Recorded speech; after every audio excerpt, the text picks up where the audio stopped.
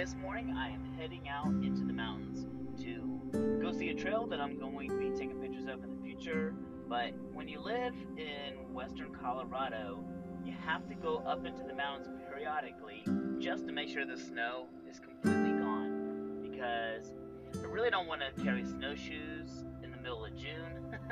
So I am out just checking out the terrain, making sure everything looks good. Of course, I have my camera with me just in case, because if you don't carry your camera everywhere, you need to, because that's when the shots always show up.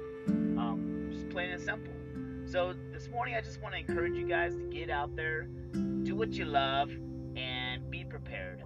The more you practice photography over and over and over, and the more you hike to these locations over and over and over, the more it becomes a routine for you. And that's a great thing, because when you're feeling sluggish in the morning and you need to get your butt outside, it is awesome to feel the initiative to just get up and go.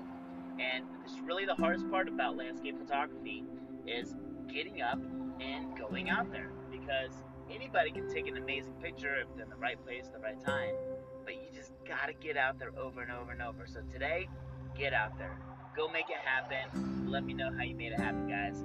Take care, have a good day.